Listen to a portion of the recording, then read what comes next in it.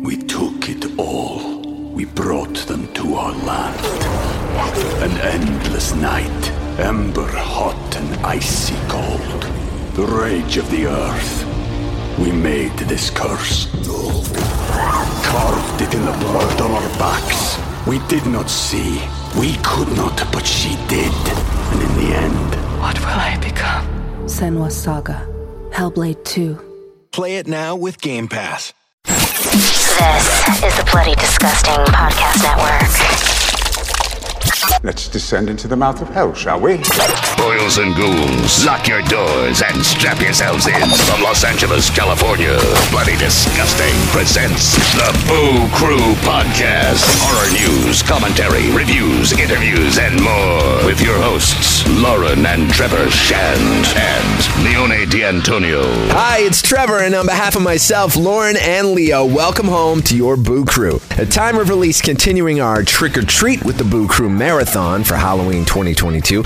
New shows in addition to our regular Tuesday release practically every day leading up to Halloween. Thank you so much for putting up with us, and thanks so much for being part of this with us.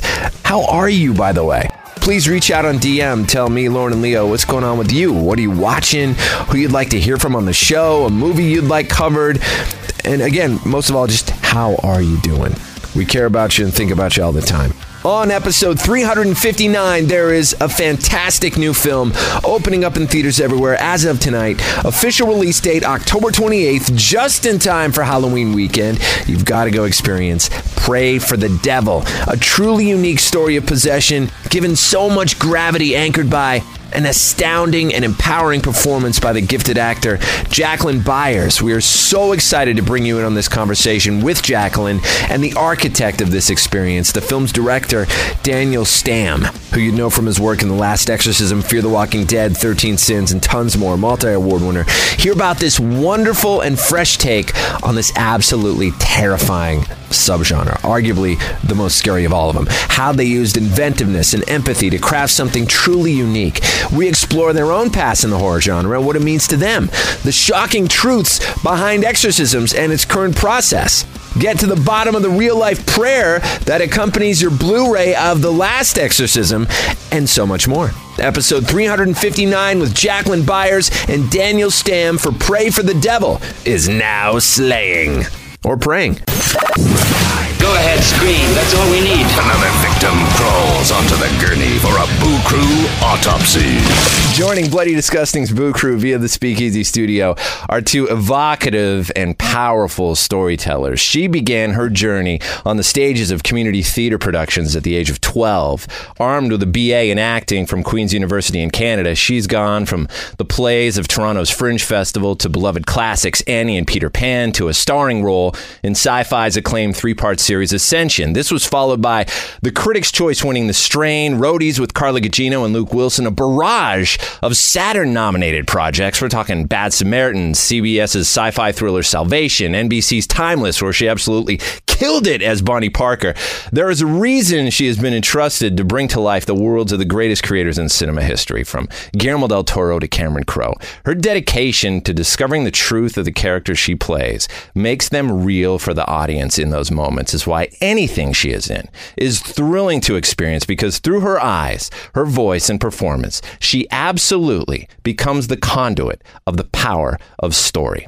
Also here with us, he went from a radio host and magazine editor as a teen in Germany, joined a theater, became a playwright before doing piecework in Northern Ireland, a certified hypnotist whose first feature film, A Necessary Death, won the Audience Award at AFI. His follow-up, The Last Exorcism, snagged Eli Roth as a producer and was a phenomenal success at the box office and festivals all over the world, earning prizes at Empire to Sitkiss. Then came 13 Sins, some phenomenal TV work like Glenn Morgan's Intruders, the Scream series, Fear the Walking Dead, Amazon's Them, and an episode of Into the Dark for Blumhouse. With an impeccable sense of detail and pacing, he makes every frame something extraordinary, filling it with artful nuance. His films are terrifying, relentless, and simply thrilling to take in. Together, their new project is about a nun who pursues training at a school of exorcism for the Vatican, where she finds herself in a spiritual war to save the soul of a 10-year-old girl. Pray for the Devil. It's in theaters everywhere this Halloween as of October 28th. We are honored to welcome its director, Daniel Stamm, and star Jacqueline Jacqueline Byers. My God, Trevor, we are impressive through your eyes. Yeah, I'm also like, is this how he won you over? Because I'm blushing. Very much so. You guys, I had known half of these things about you, Jackie. I could not have gotten a word out. Yeah. Amazing. you guys are both incredible, and thank you so much for taking the time to speak with us. Congrats on this amazing film. We're going to start nice and easy, talking about the horror genre in terms of kind of where it sits in both your lives as the sum of your parts as creatives yourself. So, Jacqueline, off the top of your head, what is your earliest memory of being exposed to a horror film, and how did it make you feel? My first horror movie was It. Wow. And I didn't watch horror movies for a long while after that. Now, the recent, like the theatrical return to It, or the TV miniseries It? No, like back. Yeah, the original. I had like reoccurring nightmares for a while after seeing it. And and then I got kind of back into them when I was like 16 and wanted to make out with boys. And then took another hiatus, and I got reintroduced probably around 23 when I kind of, I grew up in a little bit of a bubble and got introduced to like real film, real cinema. And that's when my passion for it really began. And that's when I saw like Rosemary's Baby, Shining, and then it went on from there. Nice. So do you have a collection of like 3 or 4 favorites? I would imagine the Rosemary's Baby and Shining, as you mentioned. Baby, Shining. Actually, It.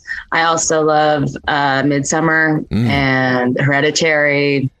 I think horror's going through an incredible wave right now, including Pray for the Devil. Most certainly. Most certainly. Dan, was the same question to you, my man. I love doing these interviews because I'm always realizing something that I didn't know before. And I just cracked one of the big mysteries of my childhood. My first horror movie was Psycho when I was 8. And until now, I'm 46 now. Until now, I've wondered, what were my parents thinking? How is that possible? And while Jackie was just talking, I realized they were black and white. They were like, this can't be scary, because we want our son to watch some cinema. It's black and white, so it must be art. Let's have him, there's a movie on, do you want to come watch it? And then it fucked me up for the next.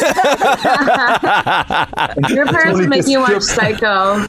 Yeah, my family was making me watch Doors Day. It's slightly different. Mine screwed up my relationship with my mother for years. It's image. I mean, it's such a good movie, but it's images you never get out of your head again. Especially because that age and that day and age, the whole female-male gender swap thing, where we would now shrug at, was like something that I couldn't even fathom. Sure.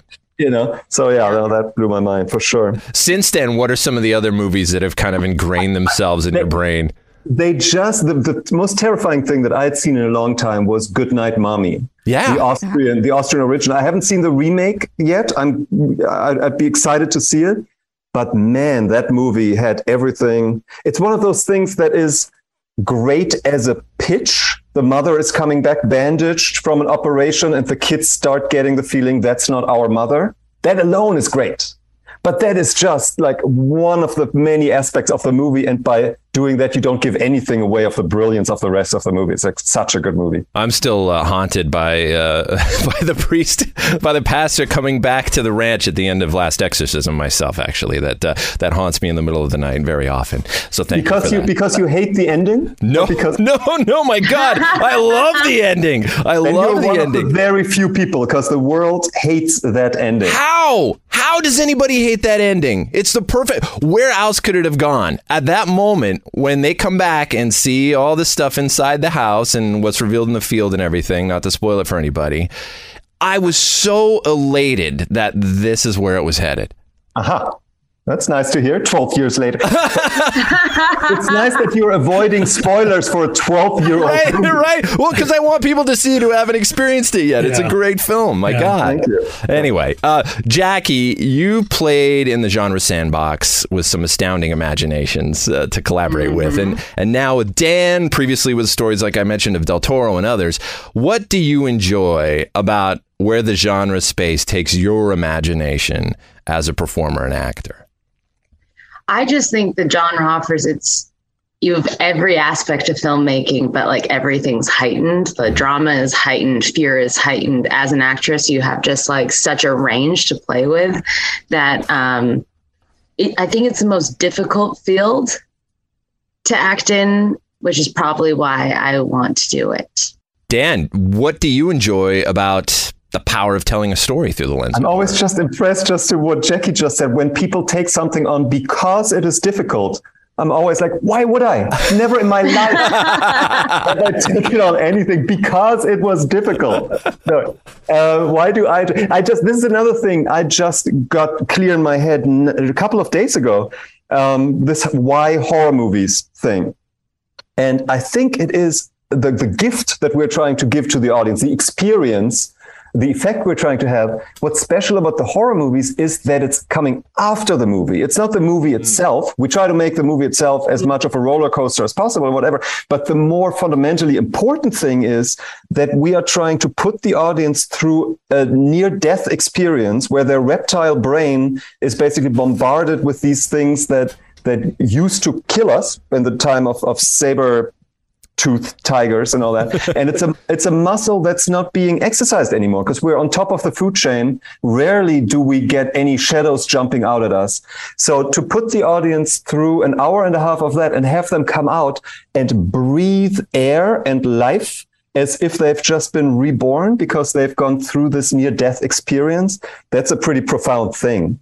So Daniel baptizes people with his films, I think is what he's getting at. Not to take myself too seriously, but I do. Figuratively and literally. Yeah. Leo, you had a question, man. Jump in. Yeah, Daniel, this is your return to the religious exorcism subgenre of horror. What is it about the exorcism demonology phenomenon that draws you back to direct in the space? Well, the first thing is that I'm being offered a movie like this where I'm like, wait, I've done an exorcism movie for Lionsgate before. I can get this movie because it's pretty competitive to get these movies. You know, these scripts are being sent out to a couple of directors. Everybody comes in with their pitch and all that. So one thing is to get your hands on these movies. But then the other thing is that I like about exorcism. Comes with its challenges. It's a very narrow field, obviously, because the audience expects certain set pieces and you have to provide those set pieces. Otherwise you don't give them worth their money. But on the other hand, you want to give the people that have seen 20 exorcism movies, you want to give them something fresh. You basically have to make a movie for two audiences. I had that after Last Exorcism. There was a 13-year-old who recorded a review of Last Exorcism, and it was the first horror movie he had ever seen in his life. And it was such a different view on, there was no cynicism. There was no, oh, I'm so intellectual. There was no, oh, this is just a ripoff of The Exorcist. He experienced these things for the first time in his life. And for him, the original exorcism movie is now The Last Exorcism.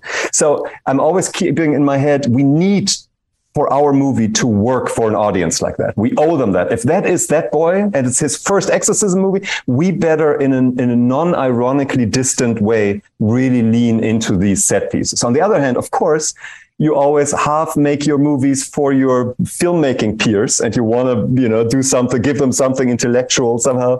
And for people that have seen so many exorcism movies. So you try to find a fresh imagination of the details kind of a thing.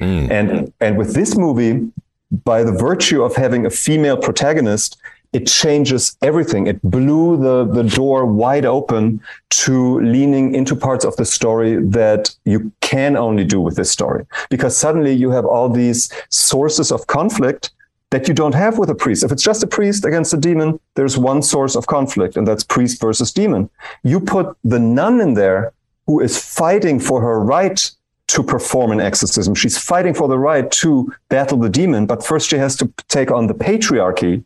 And she's basically committing a revolutionary act that's much more dangerous for the church than any demon or devil or whatever. Like, they're very comfortable with the demons and devils because they've handled those for millennia. But for the woman that suddenly comes in and goes like, ding, ding, dawn of a new age here, that is like much more scary to the church. So it's a very different movie within the exorcism world, I think. I wish that's how she entered, just like ding dong. Right.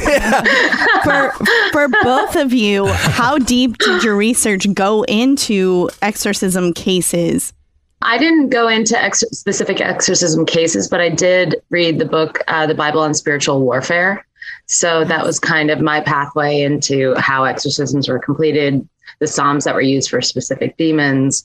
And then a lot of my work, I kind of approached this film a little bit more as like a psychological thriller, a lot more on the psychological aspect of making this, because I feel like so much of the horror is done in Daniel's hands, where it's like the length of shot, creating suspense by like lingering. Or I love, he was talked about this the other day, how he offsets the me slightly, so you almost feel like something could come in at any moment. Yeah. It just creates a level of anxiety, which is just it's a tool that he used, which I just think is fascinating from not knowing that. I stole that from James Wan, though. I can't take credit for that. I totally stole that from him. Well, hey, it's what to do with that negative space and where to trick our eyes. It's all part of that sleight of hand magic trick that Daniel's so fantastic at, right? Mm-hmm. So. And then I actually worked with a therapist about trauma and where it lies in the body and the idea of fight versus flight. Because I think it's really interesting. This is like an idea that I had that I brought to the film, was that most people under those circumstances, they either go to battle or they run away. She kind of is able to calm herself and see the victim in that moment. And it's like, where then is the fear that has to also be present? I've said this before, but Daniel is like, the audience is going to be as scared as you are. However, she's still very strong and fighting something. So within that moment, she has to seem calm, but this lingering fear has to be present as well. So that's a lot of the work that I did in preparation for this film. Yeah, Jacqueline, your character, Sister Anne, is such a unique modern take on your typical nun. Usually if we see them out of, the proper attire, they get reprimanded in certain movies, so this time along, it's like your character is a very modern take on this. How did you get to spend time with nuns? Did you get to prepare? How did you prepare for this role? I didn't spend any time with any specific nuns. I don't know any, but I did do some research. The wardrobe was a big part in that. They're very specific to like the habit is very specific and has a lot of meaning behind it. What I love is that her Doc Martens, that was Daniel's idea. And we were so against it. We're like, nuns are supposed to wear sandals. It's to symbolize poverty. And then he had me go out into the middle of Sofia in Bulgaria and walk around for a day in my habit. I also ran into Christian in his priest outfit randomly. Oh, wow. So in the middle of Sofia, you had a nun and a priest having a cappuccino or a drink maybe later on in the day. Anyways, I got so blistered that day from wearing my Doc Marten sandals that I was like, screw it, I'm going to wear the Doc Marten boots. They're just going to be more comfortable. And looking back, I'm like, it takes on a whole new meaning, because to me, it brings in the life that she had before she was a nun into the film with her. And I think, and into this story, into that life that she has at the convent or at the school. So, yeah. Dan, I don't know if that answers your question. No, that's great. That's great. And I want to keep going on that, because the one thing that we really noticed that just popped is the wardrobe in this film, from like her habit and the robes that the people are wearing in the bottom of the school there who are going through therapies and whatnot with the crest on their robes and everything. They had a very unique look. So Dan, can you elaborate a little bit more on just the process of the wardrobe design and where you wanted to kind of take everything? At one moment, obviously, that is really empowering when you take on kind of a version of the male clergy outfit, that like a remixed version of that, which is an incredibly empowering moment in the film. We've never seen anything like this. So Dan, if you could elaborate. Yeah, there's always this thought, obviously, that every one of your aesthetic decisions should come from the story. And I'm allowing myself one aesthetic decision that is just my own, and it doesn't matter what movie it is, which is that I hate colors. I just everything. I learned that with House of Cards. Like, you would have scenes where there are 200 people, random people in the street, and you don't realize that they're all wearing black. And you wonder why this show looks so elegant and so, elevated. And it's because of that. So in every movie, pretty much, I'm trying to pull out colors as much as possible to then reintroduce them very selectively so that they mean something. Like if you have a room where there is no color, it's only grays and browns, and then you put a red apple on the table, suddenly that apple explodes in your face and you can make it mean something. So the good thing about this world of the nuns and priests was that it is by default almost black and white. Yeah. And then you are telling the story of a battle of light versus dark, shadow versus, evil versus good. And it's then very easy to suddenly give meaning to shades. So it's not a coincidence that Anne's outfit is gray rather than black, or that she's wearing the priest's habit in the priest's suit in the third act, all that kind of stuff. And we just had a wonderful, our entire team in Bulgaria was so good at what they did. And so they were such a family and such a close-knit family, and they got so much quality done without any of the ego that you would have to deal with here. And our costume designer, I'll butcher her name, Elena Strovanova, was like third generation costume designer, and her grandmother was already blah, blah, blah, amazing. Wow. And she was just when you're talking about research, she just did so much research, and she could tell you with every button, everything, where that is from and what it means and where we put this and this and which shade of gray. To her, 2 shades of gray, where I'm like, these are exactly the same shades of gray. She said, oh no, this is the Turkish gray whale, whatever. And this is... So there was just a combination of those things, and then a lot of Jackie's input about how stuff just feels. I didn't know until a day or 2 ago that her choice of footwear was because of her blisters. Back then, I thought she had seen the light and understood my creative where I was coming from. And we were now creatively aligned in the character. Or that. 2 days ago, I'm hearing her talk about blisters. And I'm like,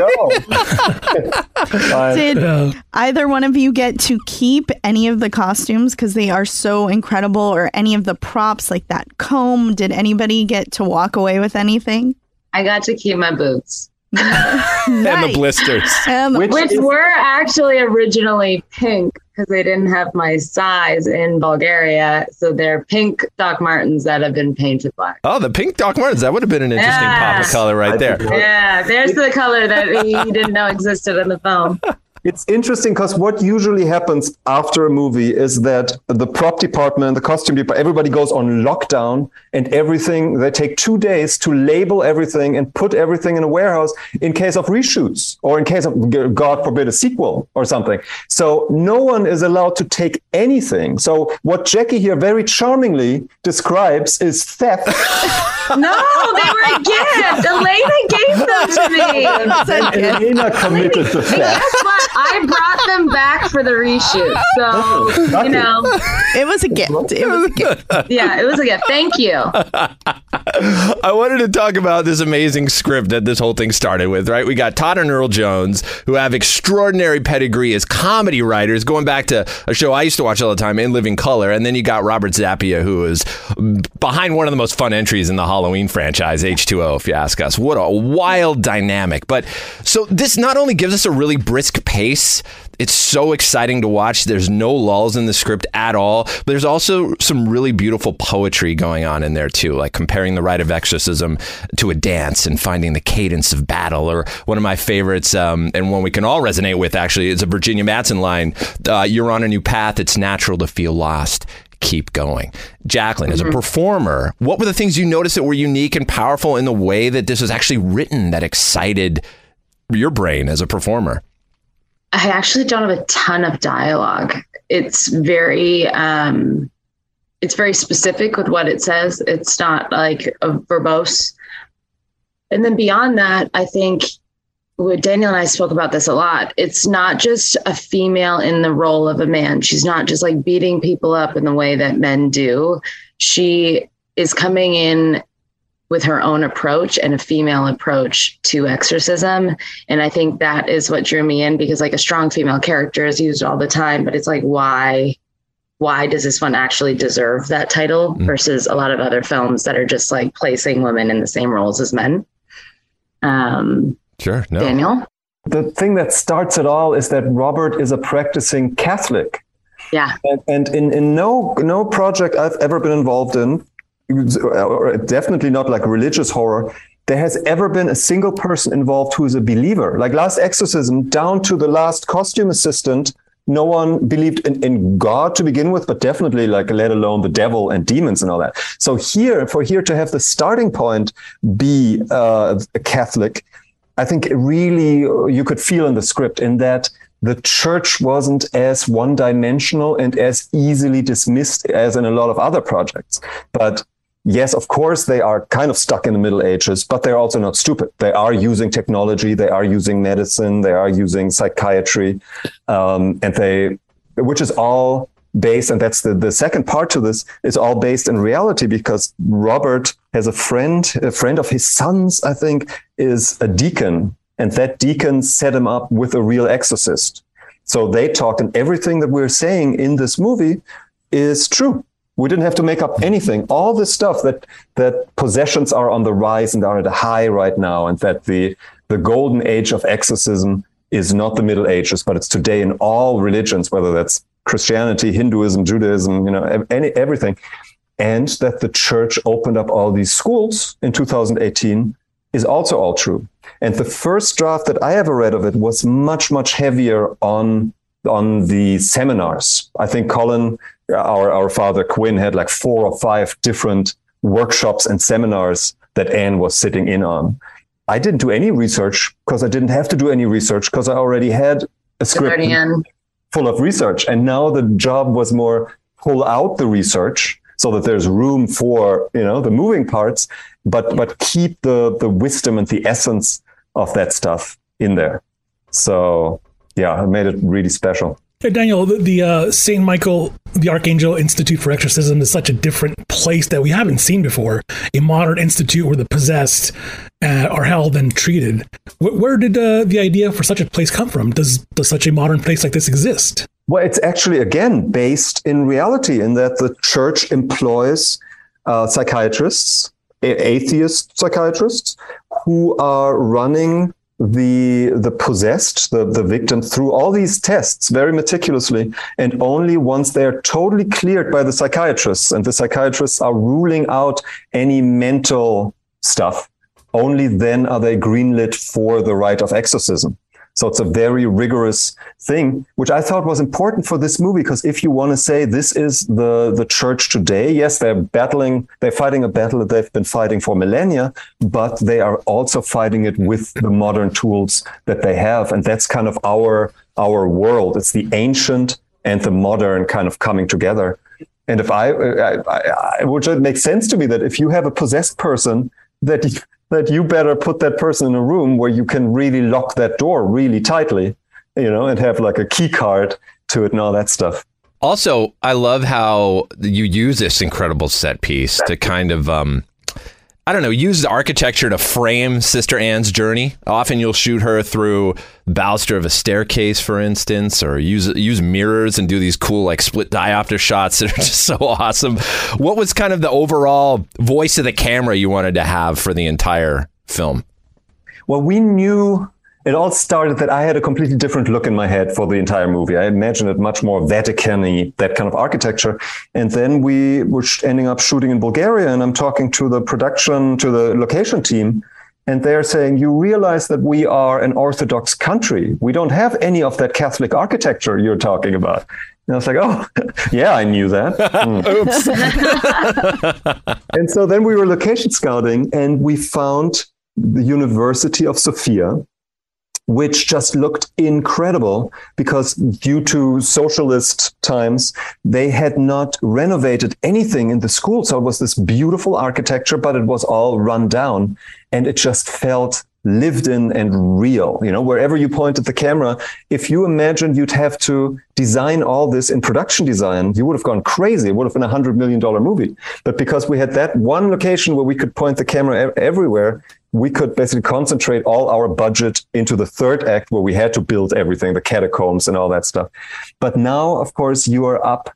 The task is, how do I make this interesting? How do I keep this one location for a long stretch of time? How do I make that as visually interesting as possible? And very early, there was this idea that we wanted it to be a time travel thing, or a journey through back in time, that we start with on the modern day. She's coming into the church. We know, okay, this is today.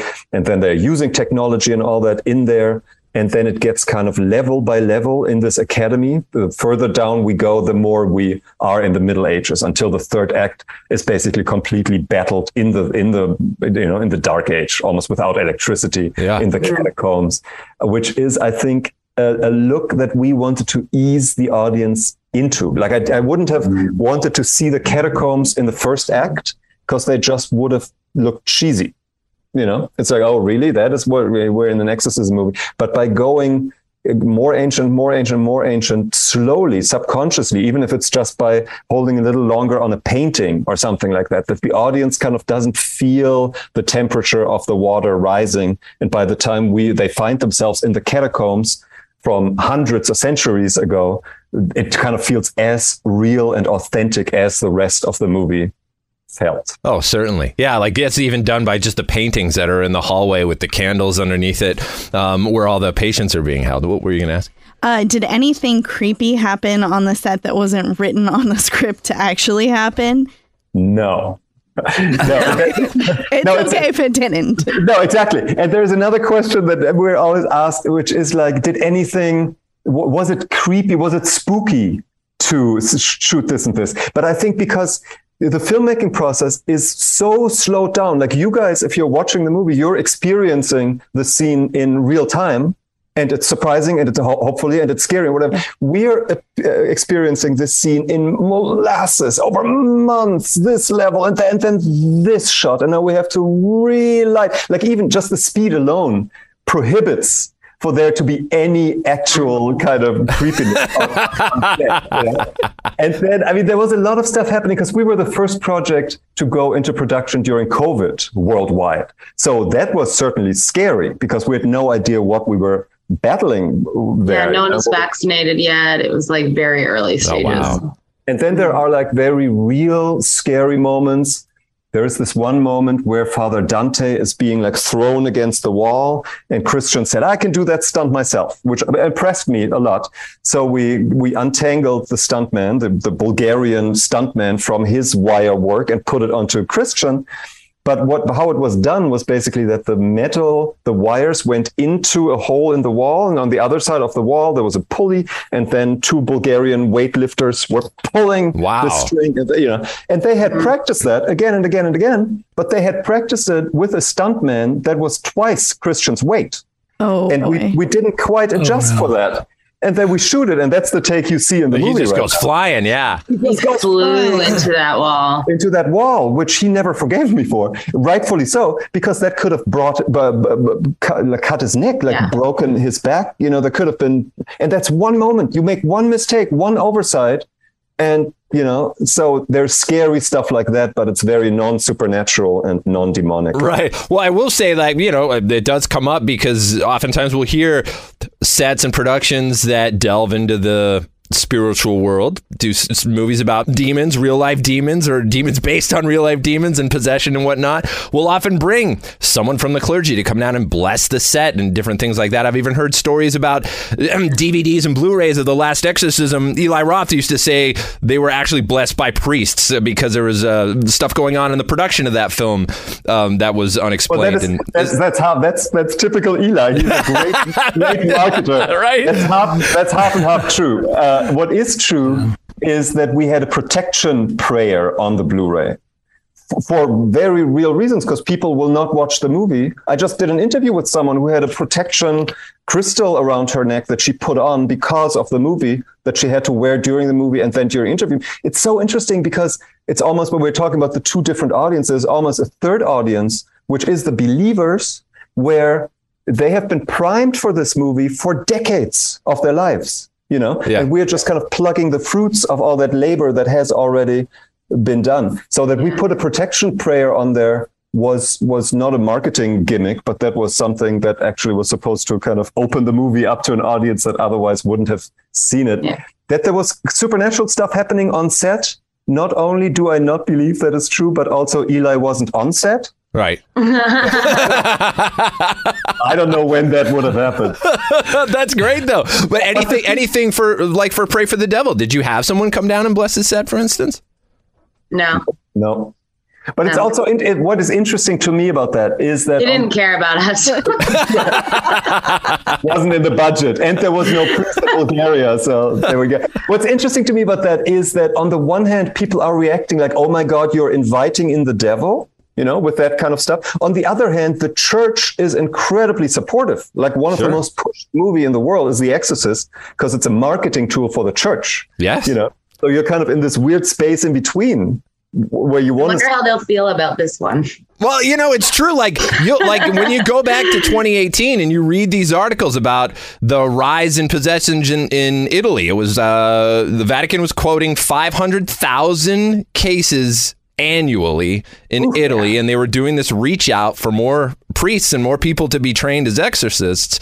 They mentioned a lot of people who were going into the field of exorcism to become was because of watching films like The Exorcist. So yeah, it does work as a recruitment tool for sure. I wanted to ask you this: is it true? Maybe we covered this and I missed it, but can male clergy be the only people who can to this day be trained as exorcists? Yes. Yeah. Wow. And is there truth to that Sister Catherine, I believe, that was quoted at the end being like, back in the 1300s, one of the only female exorcisms in history? Yeah. Also true. Wow. Yeah. Interesting. So I'm just curious as to this day, I wonder why that still is the case. You know what? Someone asked us that in an interview a couple of days ago. And I was so embarrassed that I don't know the answer to that question. We made a whole movie about it, and no one ever bothered to ask the church, what is your argument behind this? Sure. Well, I think that the movie does ask that question. The movie does a terrific job. But just like in the movie, you don't get a satisfying answer. Sure. What Robert just sat down with this real exorcist and recorded a special feature for our Blu-ray and our DVD, an interview with that. Cool. Yeah, super cool. And he drew the line very interestingly. He said he can talk about the generals of it all, but it's forbidden for him to promote a specific movie.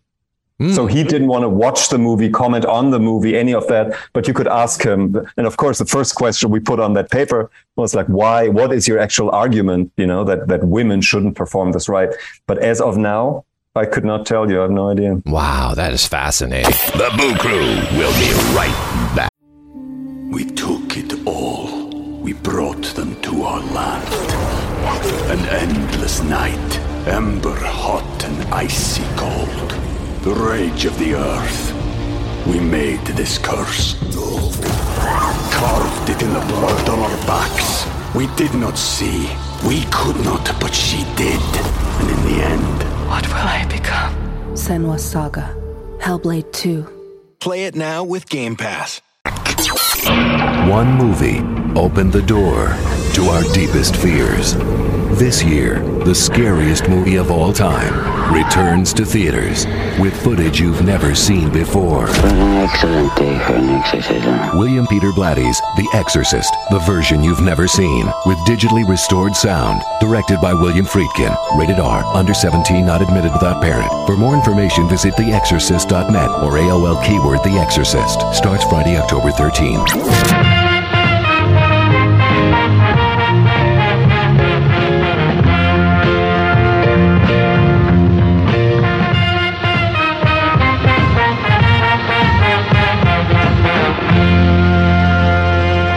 Mention that this film opens with this beautiful sequence where Sister Anne's backstory is revealed to Virginia Madsen's character. And I just found it so integral because this is where the audience either like latches on and connects or it doesn't. And that's where the magic happens, because at this point, Lauren and I, we saw it in the theater together. Leo saw it independently of us. But I know when I looked over at Lauren during that scene, we were like, all right, this is in. We are in. The way that Sister Anne's eyes well up, the flashback is perfect with that great washed out look, and the mom is terrifying. But your emotional commitment, Jackie, is palpable in those moments. Tell us about creating that moment and how it felt to take yourself to that place. I think any person on this planet has experienced some sort of guilt and shame in their life, and I think that's part of the human condition. I won't discuss what I'm using in those moments and referring to, but I think the more personal that you can get as an actor, the more real it becomes for the people watching. Mm. I also think that there is, I think the only way out is through. I know it's like a cliche thing to say, but I also think that it's really important for people to go to those places. So if you use storytelling as a vessel, hopefully it will like encourage people to go to the places that feel uncomfortable so that they can get through it themselves. I don't know. That she is such a strong story, and the script is so strong that it didn't feel difficult to go there. I think that it was very much, the framework was there already. It was in place to be used. That moment you're talking about is so, I totally agree with everything you're saying, that it is the moment when the audience falls in love with Anne, or they never will. You know, if that's not strong enough for you to feel protective over her, then what is? You would never guess where that moment was in our first couple of cuts. Minute 80. Wow. That scene, yeah. Yeah. So, you know, but everybody had the same reaction that you were having, that you're like, oh my God, we love that character. If we have to restructure the entire movie, let's do it. It's worth it. We have to start with that scene, because from then on, the audience is on board and experiences every one of the other scenes so differently. We can't afford to wait until minute 80. And then we restructured completely. All that said, Dan, I want to know, just finding Jackie for this part, what did you see? Was it an audition process? Was there something that you saw that just, I mean, it's a remarkable discovery. It's amazing. She did incredible. But what led you to her? Okay, here's the story about that remarkable discovery, which is that it's not mine at all. I was the second director on this project. The first director quit a week before pre-production started. And I got the call, can you be, at that time we were supposed to shoot in Romania, and they were like, it was Wednesday, can you be in Romania on Friday? And I was like, bro. Wow. And they sent me Jackie's casting video with the line, here is an actress, we would love it if you loved her, which is exactly the words that you have to say to a director to make them hate whoever is on that case. Of course. Because I was like, I will very well find my own lead actress. Thank you very much. Because it's like the most intimate decision. It's the one tool that will make or break, you know, because you're trying to create an artificial reality that you're going to present to the world and hope that they will mistake it for reality for an hour and a half. So you and your lead actors, you have to align your worldview and how you experience life so much that it's not just an acting thing, it's a personality thing, it's everything. And that's why casting takes forever, and that's why I have a very specific casting method, blah, blah, blah, all that. So the one person I knew was never going to play this part was this Jackie Byers woman in my QuickTime file. Right? and then I'm clicking play on that thing, and it is basically in a 2-minute video what you see in the movie over an hour and a half. It's like she does this arc, everything that Anne needs, from the vulnerability to transforming that vulnerability into a rage and an anger, and from there into a badassness and into a superhero level where she shows you strength, not because the absence of terror, but because she muscles exactly what Jackie just said. The only way is through. She muscles through that terror, and how horrified she is and how afraid is there the entire time. Because that was the important thing, this whole wisdom that the audience will only be as scared as your protagonist is. So you have to keep her scared. On the other hand, we don't want her to be a female character that kind of crumbles. She has to have that strength. And Jackie just did that within 2 minutes, and I have tears running down my eyes because it had everything that you get in the movie. It was all in there, and we never looked at another person. I was like, we would be crazy. I have to get over that ego thing. That is my job now, to just swallow that this will never be that this moment that we're living through right now, that you just put me into, will be in my life from now on, that I have to explain that the most amazing thing about this movie, Jackie Byers, is none of my doing, but actually my predecessors. Oh, but still, that's a wonderful story, and every word of how you make us feel through this journey has been remarkably summed up by Dan. Yeah. What about as far as you go, Jackie, in achieving that performance? What role does the director play in, I guess, making you feel safe and comfortable enough to take yourself to those places, and what can they do to help facilitate you in that journey? Daniel's a very delicate director, and it's really interesting watching him when I wasn't on screen, which is rarely. When I was sitting back, the screen is in front of him, and he like paints with his hands on like the screen, almost like he's like orchestrating magic and moving us in a weird way.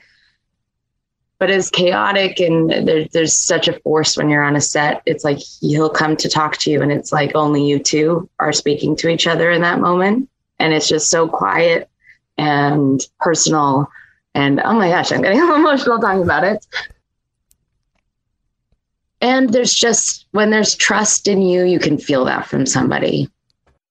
And I think that's the only way I could work. You don't want to battle someone when you're doing it. So his trust in me allowed me to do the things that I needed to do.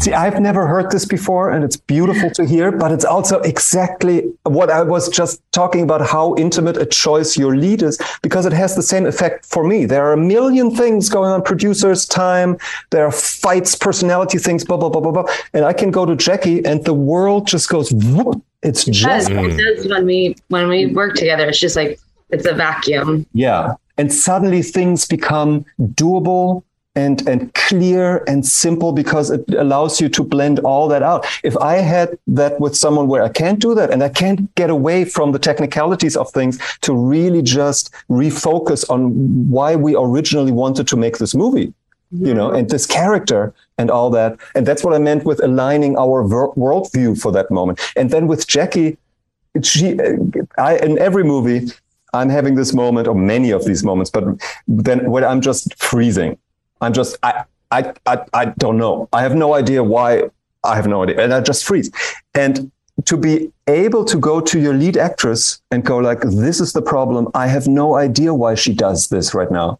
And Jackie will say her famous words, let me try something. And then she goes and tries something. And you're like, there it is. I don't even remember what the problem was, because that felt so natural, as if it always was the answer. And that is that trust. It's not, that there is someone who knows the character better than you, and whom you can turn to in those moments as a co-director, Sure. And that is there are actors out there that are great at what they're doing, but they don't have that quality. They aren't the ally to the director that makes everything less scary. And I'm so terrified on set, because making a movie is such an overwhelming experience, that anyone I can find solace and companionship with, I will never forget that, And for that to be your lead actress is like day and night. It's huge. This movie might not exist. It's not that this movie might not exist in this form because there might be another actress. I don't know if this movie would exist and come out in theaters in any version if it hadn't been Jackie Byers doing her magic on set. Oh, that's so well said. I love that. No, but it's such like, you can have all the confidence in the world, but it really strips you when you're working on a film set. And Daniel and I would just Zoom sometimes at night and be like, oh my God, was that okay? Like, did we just like, what are we doing? And it was just so nice to also be able to be that vulnerable as a human being, working on something, and not have to be like, oh, I'm great, I know what I'm doing all the time, because there's times that you question yourself, Yeah, and it must have also been hard knowing all the real world stuff that was going on and behind all this stuff. You're dealing with COVID. You're there alone. You're isolated. Like, we had 10 days quarantine in Bulgaria, and you're flying on a plane. Like, all of it was new. I thought a lot of it served playing Anne, who's also so alone. But it's hard as a human being, Talking about real world stuff, this last scene that you were referencing earlier with the other exorcist 600 years ago, Catherine of Siena, that whole scene we had to completely ADR because outside there were protests against the government. Oh, yeah. Oh, wow. So there's not a single word in there from the original audio, because outside were like the chants of bring down the government, bring down the government. We're standing in there with our little exorcism thing in their university and all. Oh my God. It's definitely that. That is wild energy to deal with too. My God. Well, we can't have this conversation without talking about Natalie, played by Posey Taylor, in her first ever feature film. Is that true? Oh, she's awesome. That was insane. Well, the one sequence I wanted to talk about in particular is, obviously the initial exorcism. There is so much going on in that scene. I mean, it's everything as a horror fan that you want to see in one scene. It's incredible. Just both of you, can you talk about kind of preparing for that scene and just harnessing the frenetic elements that are going on in there, being the choreographer of all that. Just to stay with Posey for a moment, because finding her was one of those things where you always hear like, oh, we saw hundreds of women or hundreds of actors, blah, blah, blah. And I wish I could say that about Jackie that I didn't. Posey was the opposite. We had, that a studio is in trouble when they say, okay, we have to hire a second casting director, and they spent that money. So they hired someone in the UK, someone in the US, and they both went out and came back with the last sentence in the world that you want to hear, which is, that girl doesn't exist. We don't have that. And then the words, I will, that a casting director is at the end of their rope when they are saying, I am now going to go into schools. So our UK's casting director now went into schools. And then, Jackie, you tell the rest of the story, because I hadn't even heard that part. Oh, yeah. So her sister's drama teacher got like, hey, here's a script that's going out. They're looking for a girl from this movie. So it was her older sister that got like asked to audition, but she was at camp. So her mom's like, Posey, do you want to try doing it? And she was like, yeah. So she sent it. I know the older sister's kicking herself, but Posey did her audition, sent it in, and then they asked her to reread, but it's through Zoom because this is all through COVID. No auditions are in the room. And in the original script, there's a bit more swearing in it, and she didn't want to swear, and she was so shy to swear. So her mom put like Post-it notes like all over the laptop, was like, you can say any of those words. You have permission to say any of those words whenever you want. Just go for it. But she's such a unique little find because there's a beautiful thing about children in general is that they live in their imagination already, like it's such a cultivated thing in their being. But she is so innocent in real life in this beautiful vulnerability, and then she switches on a dime and you have no idea where it is coming from. And the crazy thing is, like, before we're doing takes, she's like singing songs and dancing with her fingers and like being a 9-year-old, and then all of a sudden you're like, action, and she just like you with a stare, and you're just like, what happened? Yeah, she really conjures it up out of I don't know where. I don't know if she knows. I worked with Millie Bobby Brown before she did Stranger Things when she was 9. And they are very similar in that they are incredibly intelligent, both of them.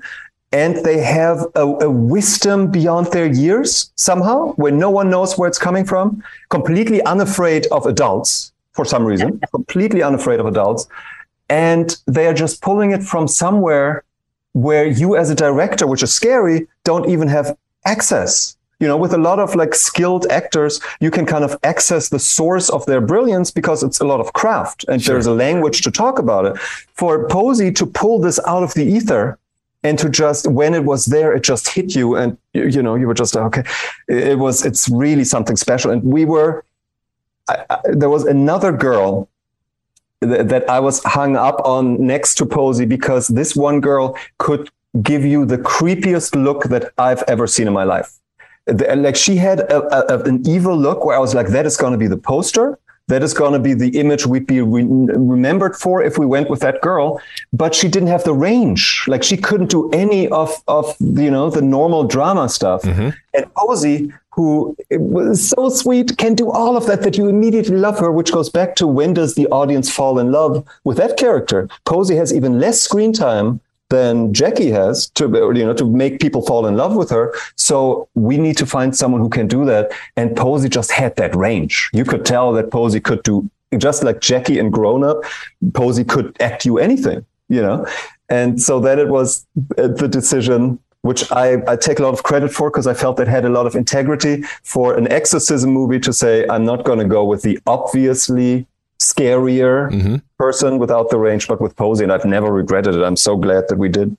Oh, and that adds that heart. She adds so much heart to that character. We feel for her when those moments happen, when it gets really, really scary.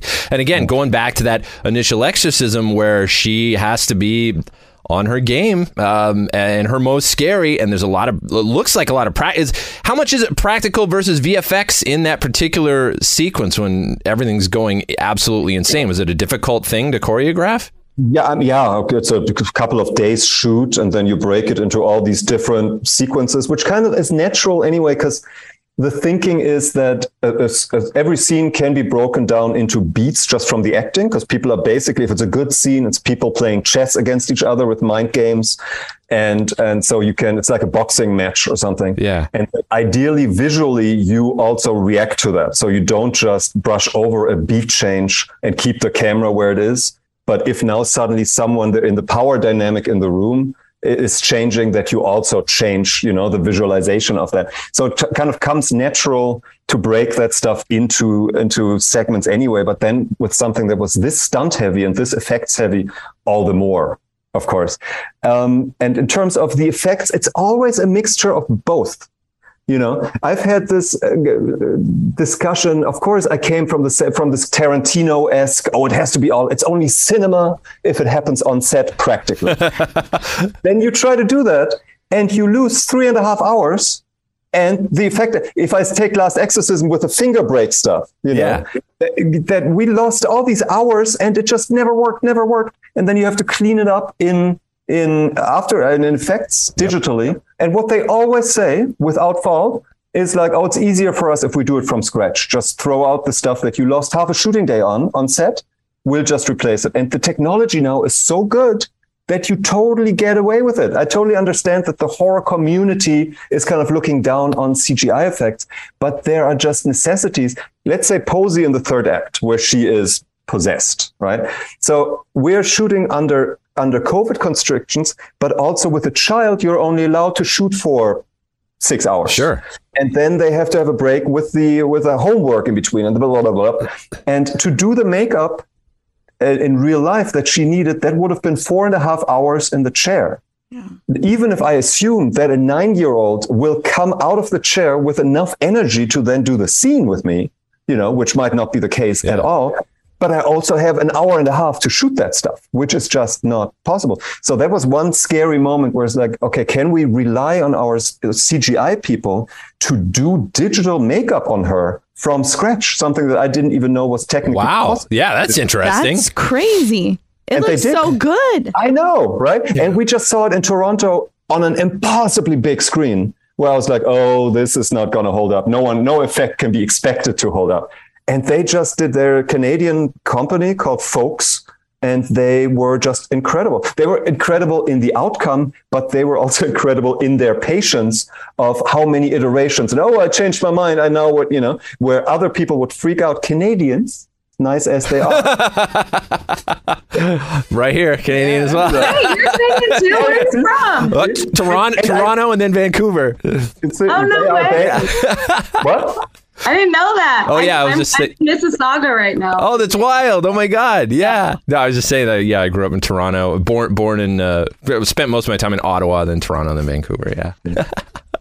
Sorry, Daniel, be interrupted. Right? No. So on that note, that title, the poster art, right? And that scene just with the hair coming out of her mouth is a great scene in the movie. How was that achieved? Was that digital? Was that all digital? Yeah, those were basically the parts filmed differently. We had a green puppet, like a dummy, that then the hand came through, the real hand. It literally looked like a sex doll. It was like a doll with this like giant mouth. And I was like, somebody needs to be very large to fill that. But instead, hair is coming out of it. That's amazing. And then it was our intern from the COVID health company whose hand we used. Oh, that's hilarious. Who was very excited to cut that, and then you do posy separately, which is always hard for people to react to phenomena that obviously don't happen in the room. If it's Jackie reacting to the belly, that in real life in the room does absolutely nothing other than sit there. But then in CGI are all these different things, and where does she look?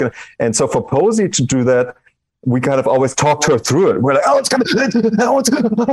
And everyone, and now in the making of, when I see myself, I'm like, it looks like I'm having a heart attack. But it was just to kind of, talk her through the beats. And then you pray that CGI can get that all together. Oh, it worked out brilliantly. And right. I want to mention, Jackie, like that whole sequence with you in the catacombs, it looked like there's a lot involved for you physically, or at least the illusion of a lot involved physically. How much of that was illusion? How much of it did you have to prepare for, and how difficult was it? It was a lot of me. I get lifted up. It was harnessed, pulled up off the ground. I was a pretty competitive figure skater growing up. So like my body's pretty trained, I would say. What was really crazy was the dunking into the holy water. Yeah. Where they flipped me upside down and then they had like the body double here, and then I was flipped upside down. Oh, wow. So then I was like going in so you could see my feet on the ground. That is cool. Yeah, and then they used apple juice to make it green. Wow. So yeah, water with a little bit of apple juice in it. So it tasted pretty good. It's one I was worried because they're like eyes open, mouth open, going in. I'm like, is it going to sting my eyes? Like, what is this going to be like? But it was fine. It was like. But that is one of those moments where you really get to know someone and how difficult or non-difficult they are. Because I can't think of many actors that would not have said, "Are you bloody killing me?" Right.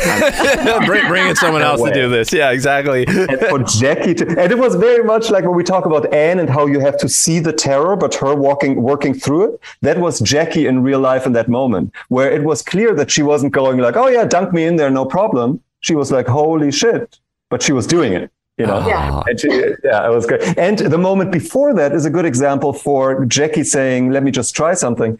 It was about getting the possessed Jackie from point A into the well. And we had hired a great contortionist, but I just couldn't make it happen with this contortionist. I was doing rehearsals, not her fault at all. She was great, but I couldn't get it to somewhere where it felt like not a circus contortion, but something. So on the day, I came to Jackie with that and I was like, I don't know what to do. And then she was like, let me try something. And she just does all the getting from A to B with the kind of contortions herself. And it looks more painful than I ever could have hoped for. Yeah. That's all Jackie just coming out to my aid out of nowhere. Amazing. You were very specific with the fact that it's the demon versus the human battling against each other. Sure. So I think that with an understanding of the character and that it's easier to kind of choreograph your body through that like tormenting thing rather than having exact choreography, because then it just feels like you're doing something. Yeah. I mean, everything you're doing adds a sense that it's something that we haven't seen in a movie like this or involving subject matter like this, is you instill a bunch of empathy into everything you're doing, and including something like that. We can feel the gravity in that fight that you're having internally in every frame of the film when that stuff starts going on, which is an extraordinary thing to feel as an audience member, I gotta say. So kudos to you for creating that for us. Thank you so much. Leo, we have drop that mic, but if you could. Leo, we have another question. We're just going to wrap up in a few seconds here. Leo, go ahead, man. Yeah, sadly, Ben Cross, who plays Cardinal Matthews, passed away in 2020. Did he get to complete all his scenes, or were there any extended scenes with him and the other clergy, or with you, Jacqueline, that couldn't be completed? No, he finished everything that he did and then passed away 10 days later. He came in to set, and the costume department noticed that he had lost a significant amount of weight from his fitting. So none of his wardrobe was fitting him. from an outside perspective, I would have had no idea how sick he was.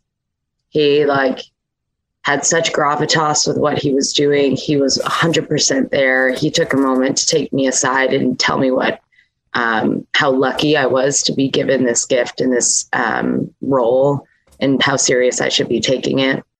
Wow. Yeah, it truly was an honor to work with him, and I'll never forget that. The one thing he didn't get to complete, so he could only project a certain way, and not the way you'd think that he can't project enough because he was so frail. It was the opposite. I was looking for a pretty specific kind of timbre in his voice and a kind of whisper and a raspiness. And he said, I totally get that. I can't do it right now. I have to project this much because otherwise nothing comes out. I'll give it to you in ADR. So and obviously he never was able to come in and do that ADR. So that's the only thing that kind of he wasn't able to do anymore. But you knew when he walked off set, this was the last scene that Ben Cross, the legend that he is, has ever shot, No, he was extraordinary. Every scene he was in, of course. Big honor. What, as we close up here, more adventures for Sister Anne. We got to have more. We've created an icon with this. What's stopping us here? What do we got to do to keep this machine going? A couple of $1 million, probably. Do you guys have ideas that you'd love to see happen with this character? I mean, Jacqueline, have you been thinking about that? Dan? Oh, I got asked this the other day, and I quickly was like, what if she became the Pope? I really don't think that's a good idea. I don't know. I'm not a writer. I don't know. I see a whole franchise in this. Dan, what do you think? I think I see that. I just don't know what it looks like. Yeah. I think it's a very dangerous question. No, not at our stage, that's fine. But during making it, I'm always like, if there's talk about a sequel during the making of something, that is a bad sign because it tempts people to hold something back. Like, that would be a good idea for a sequel. Yes. But you want to put everything you have into that one movie because you've been given the chance to make that movie.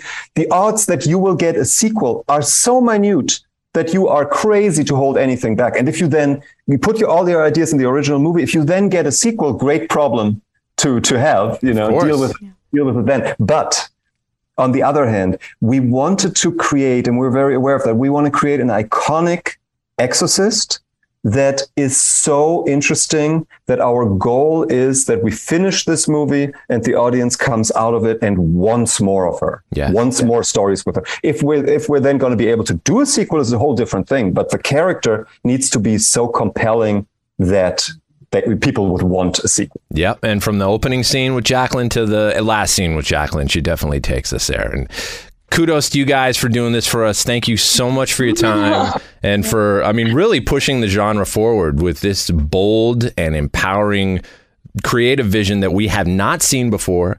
It's an exceptionally challenging feat to pull off in this day and age, and this film certainly accomplishes this. And it's a perfect new classic for a spooky season and beyond. We urge everybody listening to go and see it. Thank you guys so much. Thank you. You're great at what you do. Yeah, you should come. You should do our marketing. We are stuttering ourselves through the process. Oh my God, you guys are so fantastic and so eloquent and charming and all that stuff. So thank you again for doing this with us. We really appreciate it. Yeah. Thank you. Yeah, thank you. Very kind. All right, everybody. That was the Boo Crew Podcast, episode 359. Special thanks to our guests and brand new best friends, Jacqueline Byers and Daniel Stamm. At time of release, see their awesome new film, Pray for the Devil. It's in theaters everywhere now. Production tracks provided by the good folks at Powerman 5000 Incorporated. Till next time, this is Trevor, and on behalf of myself, Lauren, and Leo, it's the Boo Crew saying, sweet screams. Thanks for listening to another episode of the Boo Crew Podcast. Haunt the Boo Crew at talesfromthebooCrew.com. Tales from the Boo Crew on Facebook and Instagram. Follow us on Twitter at Tales from the Boo. The Boo Crew is Lauren and Trevor Shand and Leone D'Antonio. The Boo Crew is produced by Lauren Shand, chopped and sliced by Trevor Shand. The Boo Crew is a TSP creation, part of the Bloody Disgusting Podcast Network. Bye. The Bloody Disgusting Podcast Network. Home of the Boo Crew. For horror-centric interviews. SCP archives. Weekly full-cast storytelling. Horror queers. Genre commentary from an LGBTQ perspective. And creepy. For disturbing and terrifying creepypastas. Listen free wherever you stream audio and at bloodydisgusting.com/podcasts.